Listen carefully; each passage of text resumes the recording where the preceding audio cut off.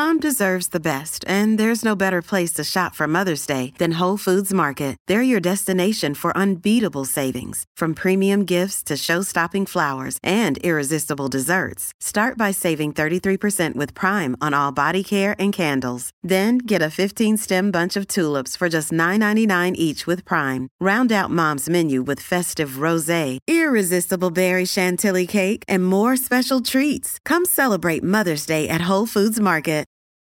Your brain needs support, and new Ollie Brainy Chews are a delightful way to take care of your cognitive health. Made with scientifically backed ingredients like Thai ginger, L-theanine, and caffeine, Brainy Chews support healthy brain function and help you find your focus, stay chill, or get energized. Be kind to your mind and get these nootropic chews at ollie.com. That's OLLY.com. These statements have not been evaluated by the Food and Drug Administration. This product is not intended to diagnose, treat, cure, or prevent any disease.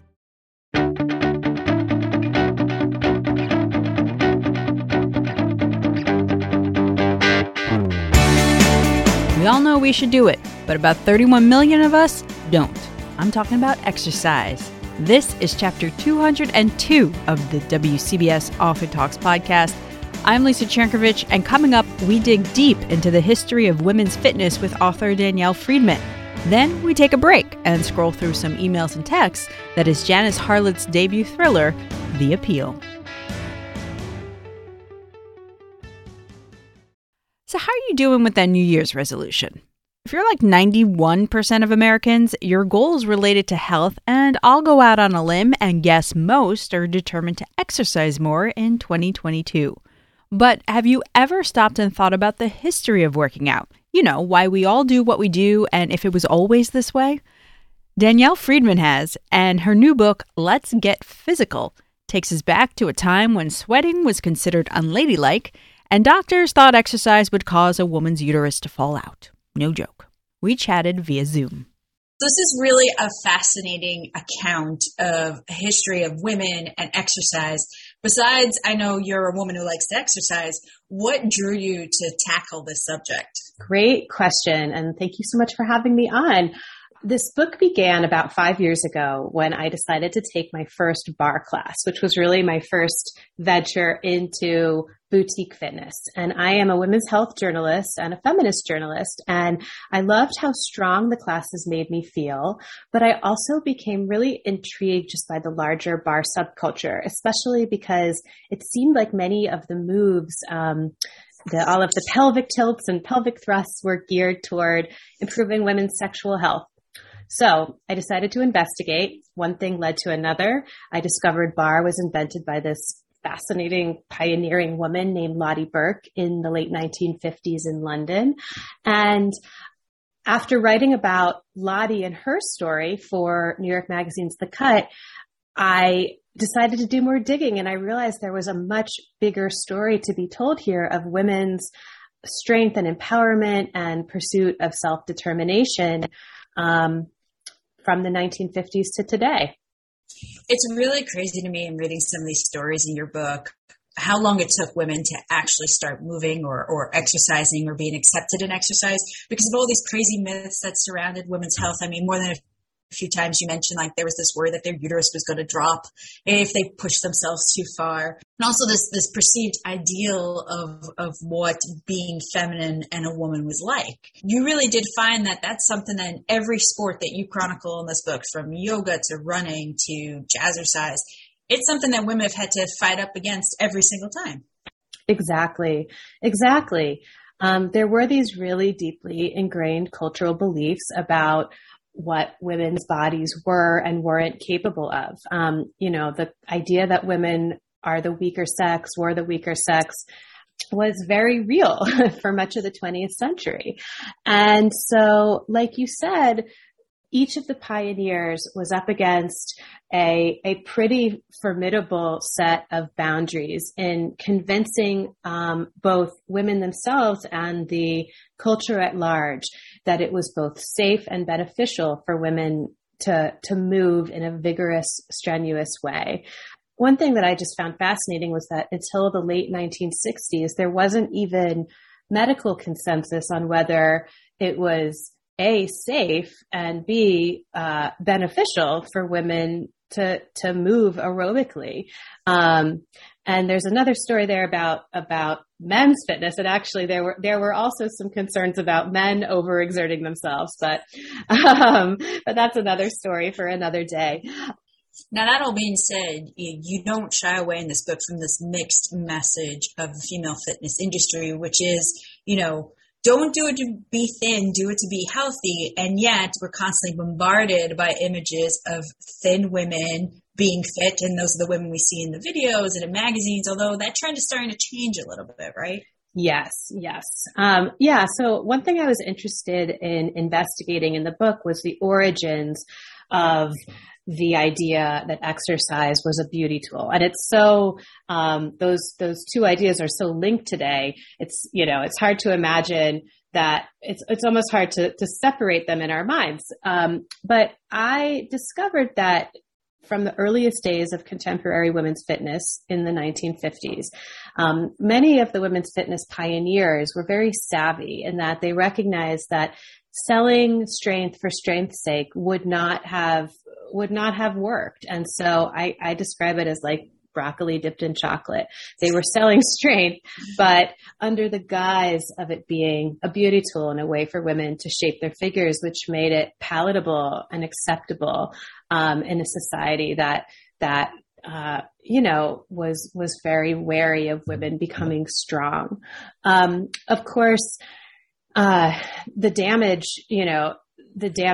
has also been done. And so that idea of fitness being a beauty tool was just sort of exaggerated and amplified throughout the 20th century. And you might say it hit a fever pitch in the 1980s, especially when a fit body and a body devoid of fat really became associated with worth and linked to one's worth and virtue. But like you said, and I'm skipping ahead a little bit,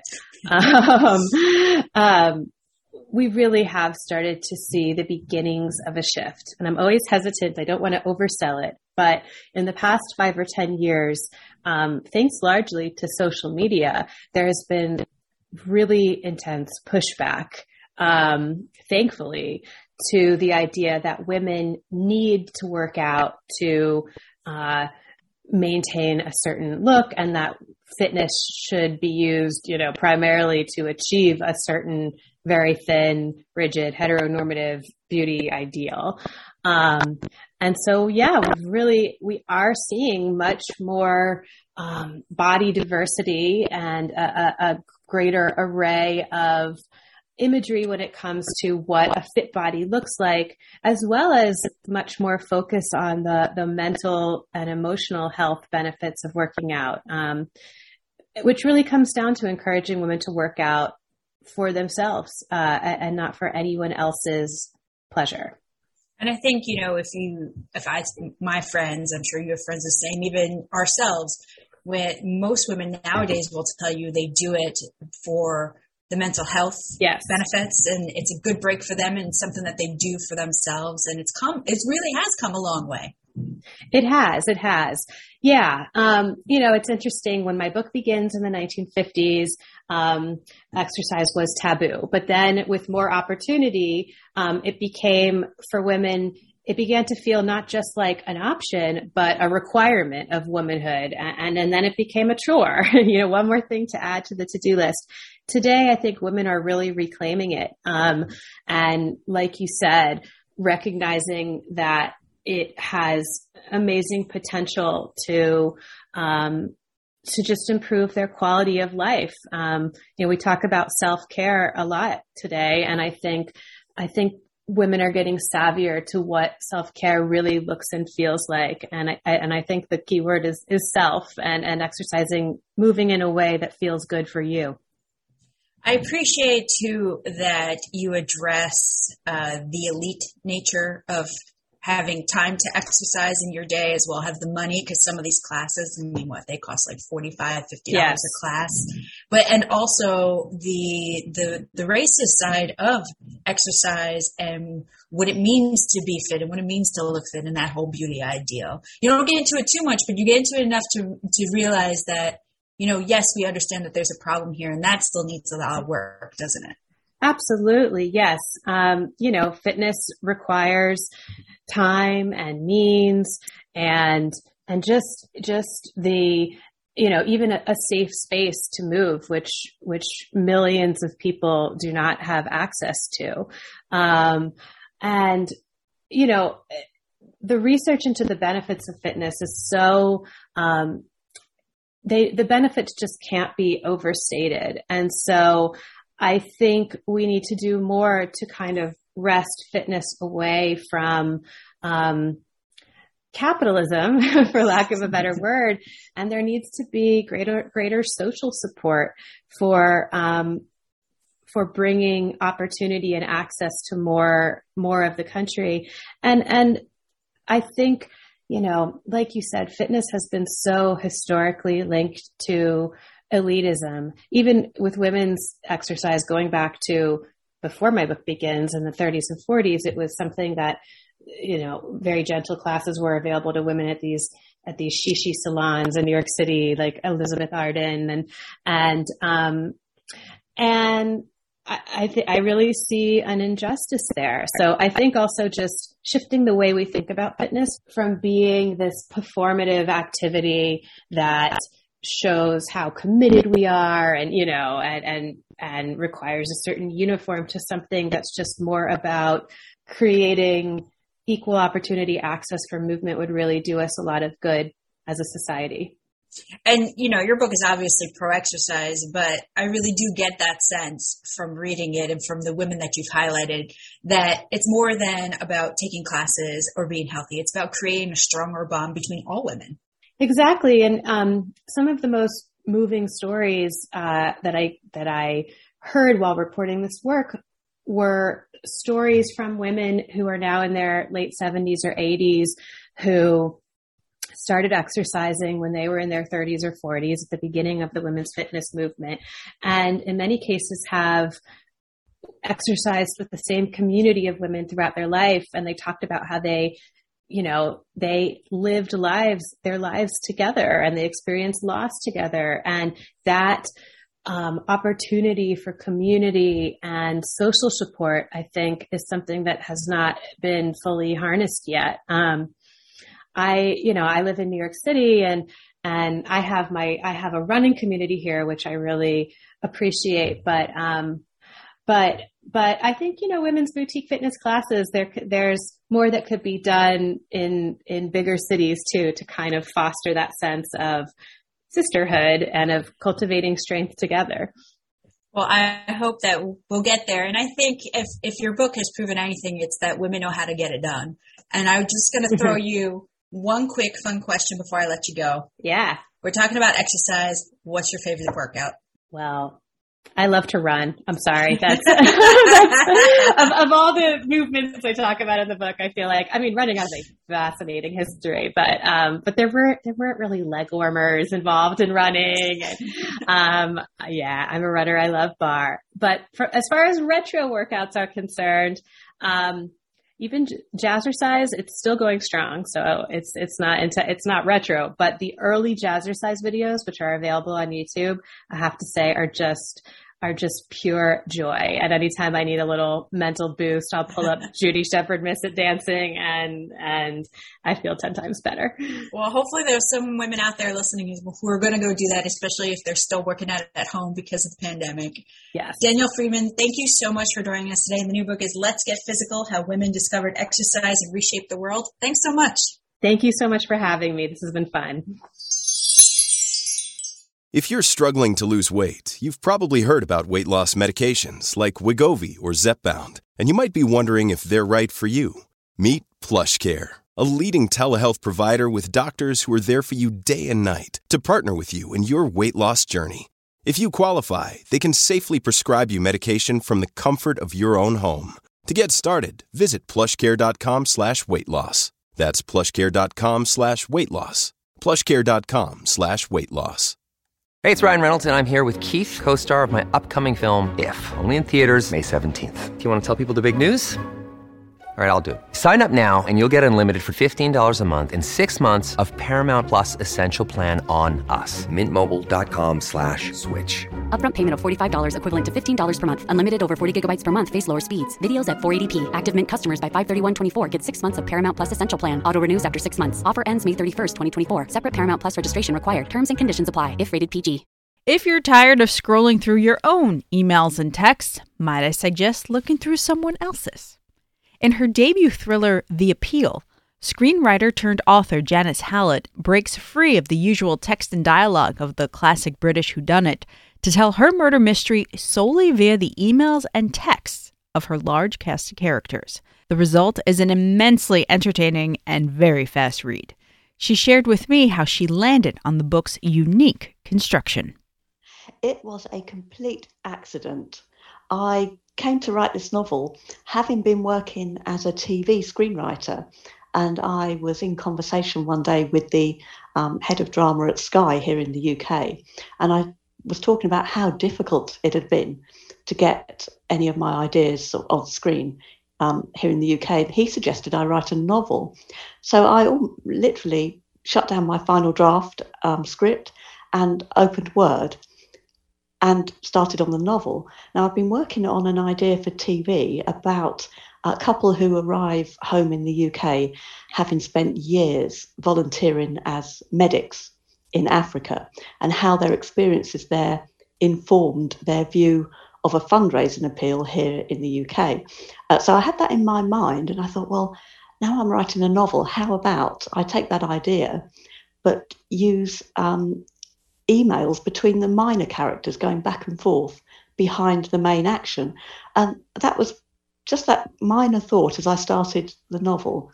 It shaped the whole thing. And I'm so glad it did, because I think what came out was something quite unusual. Do you think you can tell a lot a person by just reading their emails? Oh, you can tell loads. You can tell a lot about them and about how they feel about you, or in the world of work, how they feel about their job, or their status in their own office. I think we give away such a lot by the tiny things we write, and sometimes by the things we don't write. You know, it's really funny. You know how everybody always has this problem with text and emails where we kind of infer our own emotions or our own feelings or our own thoughts on what we think that person is writing to us. So it was kind of fun to be on like the outsider looking in, because you know some of your own bias comes into it a little bit, but you're also manipulating us because you've written a novel with characters and you want us to think a certain way. You really kept us on our toes this entire book. Oh, that was certainly the idea. And I think that the fact I don't put in any emails at all from key characters, we don't hear from them whatsoever. And that also happened by accident. And it ended up being one of the most exciting things about the book for me. Right. We end up really learning about that couple you talked about through emails of other people, through frantic text and everything else. Yeah, and also the main focal character, Helen. We don't hear from her. And we hear once from Kel, one of the characters we hear, and it's such a powerful interview that we read from him when we finally hear from him. It really worked, that aspect of it. Now, community theater really plays a central role. I mean, all these characters are connected via their local community theater, and you call the book a tribute to those kinds of groups. What's your connection? I joined my local theatre group, the Raglan Players, when I was 14, although I'd been going to see their plays since I was 3 or 4, and they would do pantomimes and I'd go to see them. So it's a huge part of my life. I continued being a member for 30 years. Now, I did every single job there was, from acting and directing down to making the tea, cleaning up after rehearsals. I did it all. And it's the most wonderful hobby. It's so immersive and it's so all-consuming as well. It takes over your entire life. That this thing that you love doing and that you're so passionate about, it takes over everything. And everybody there feels the same. We're all working towards putting that play on and getting that response from an audience. I think if you've done it, you know. And if you haven't done it, well, give it a go. There's this idea in the book about trying to give everyone a part in whatever the Fairway Players, are putting on that year. And it kind of feels like you've written a book where everyone could have a part. do you know, I've never thought of it that way before. You're totally right. No, you're absolutely right. And in The Appeal, the minor characters are the main players. Most plays have a very small cast, and most drama groups are fairly large. And they often have people who end up not getting a part play after play after play, which can be a problem for some groups. So, yeah, it is quite nice to bring them to the fore, these people who don't get a chance to act very often. Now, you've really gone and written a book that I would imagine would be really hard to adapt into TV or the screen because of the way you've set it up. Was that ever at the back of your mind? Because here you are as a screenwriter and you've gone and written something that would be really hard for you to do.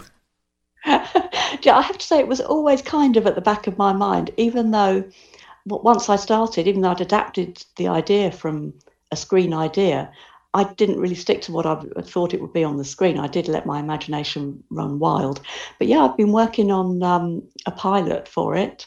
And, hopefully, fingers crossed, it will be on screens at some point in the future. You never know. That'd be really fun. It also feels like it would have, such this British mystery sensibility because of where it's set and how it takes place and how it unfolds. Oh, it has a real aura of Agatha Christie about it, even though it's in this modern format that she would never have recognised herself. I mean, it's a whodunit, and can you guess who done it? It's that vibe the whole way through. The book's really been a runaway hit after publishing in the UK. What's that experience been like for you? It's been amazing. It's been an escalation, I think, because it was published a year ago in the UK, and since then it's snowballed as people, because it was right in the middle of the pandemic lockdown, and so it wasn't available in shops. It was people buying it online, reading it, recommending it, buying it as gifts, and everybody recommending it to a few people. So it was word of mouth those first 6 months. And then the paperback came out in July, and that was Book of the Month in Waterstones here, and that really set that ball rolling. So it's been an escalation that's been wonderful to watch unfold. It's really an amazing experience. And imagine a small part of you are hoping it might follow the same trail here in the U.S. when it comes out, I think, next week or in a couple of weeks, right?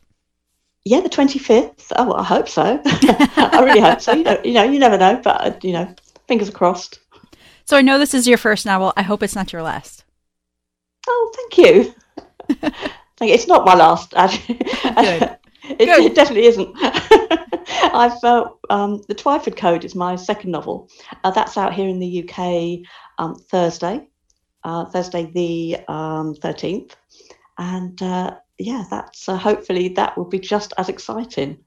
Oh, that must be so cool to have, these two books, one that's already such a success back home, coming out to a whole new audience, while also making sure that that first audience of yours has something to keep them busy. Yeah, it's really weird that there's an exact year between the two, and that there's the next one coming out. Because when I do interviews and speak to people about it, I have to think, which book is this? Which is it, Twyford, or is it The Appeal? So yeah, it is. It's lovely to because I'm having had the experience of the UK and what readers are looking for in the book and what they get from it. To know that before going into the US launch is also quite a privilege. That doesn't always happen with books, so I feel quite privileged to have that a year's foresight. Well, that means I have something to look forward to next year, although maybe I'll work those publishing connections of mine and try to get myself a copy of a UK copy of your next book. You never know your luck. We'll see. That'll be out next 2023. All right. Listen, we've got a whole year in front of us. Who knows what it holds? At least it'll be something to look forward to. Indeed. Oh, thank you very much. We've been talking to Janice Hallett. The new book here in the U.S. is The Appeal. Thank you for your time today, Janice. Oh, thank you, Lisa. It's been lovely.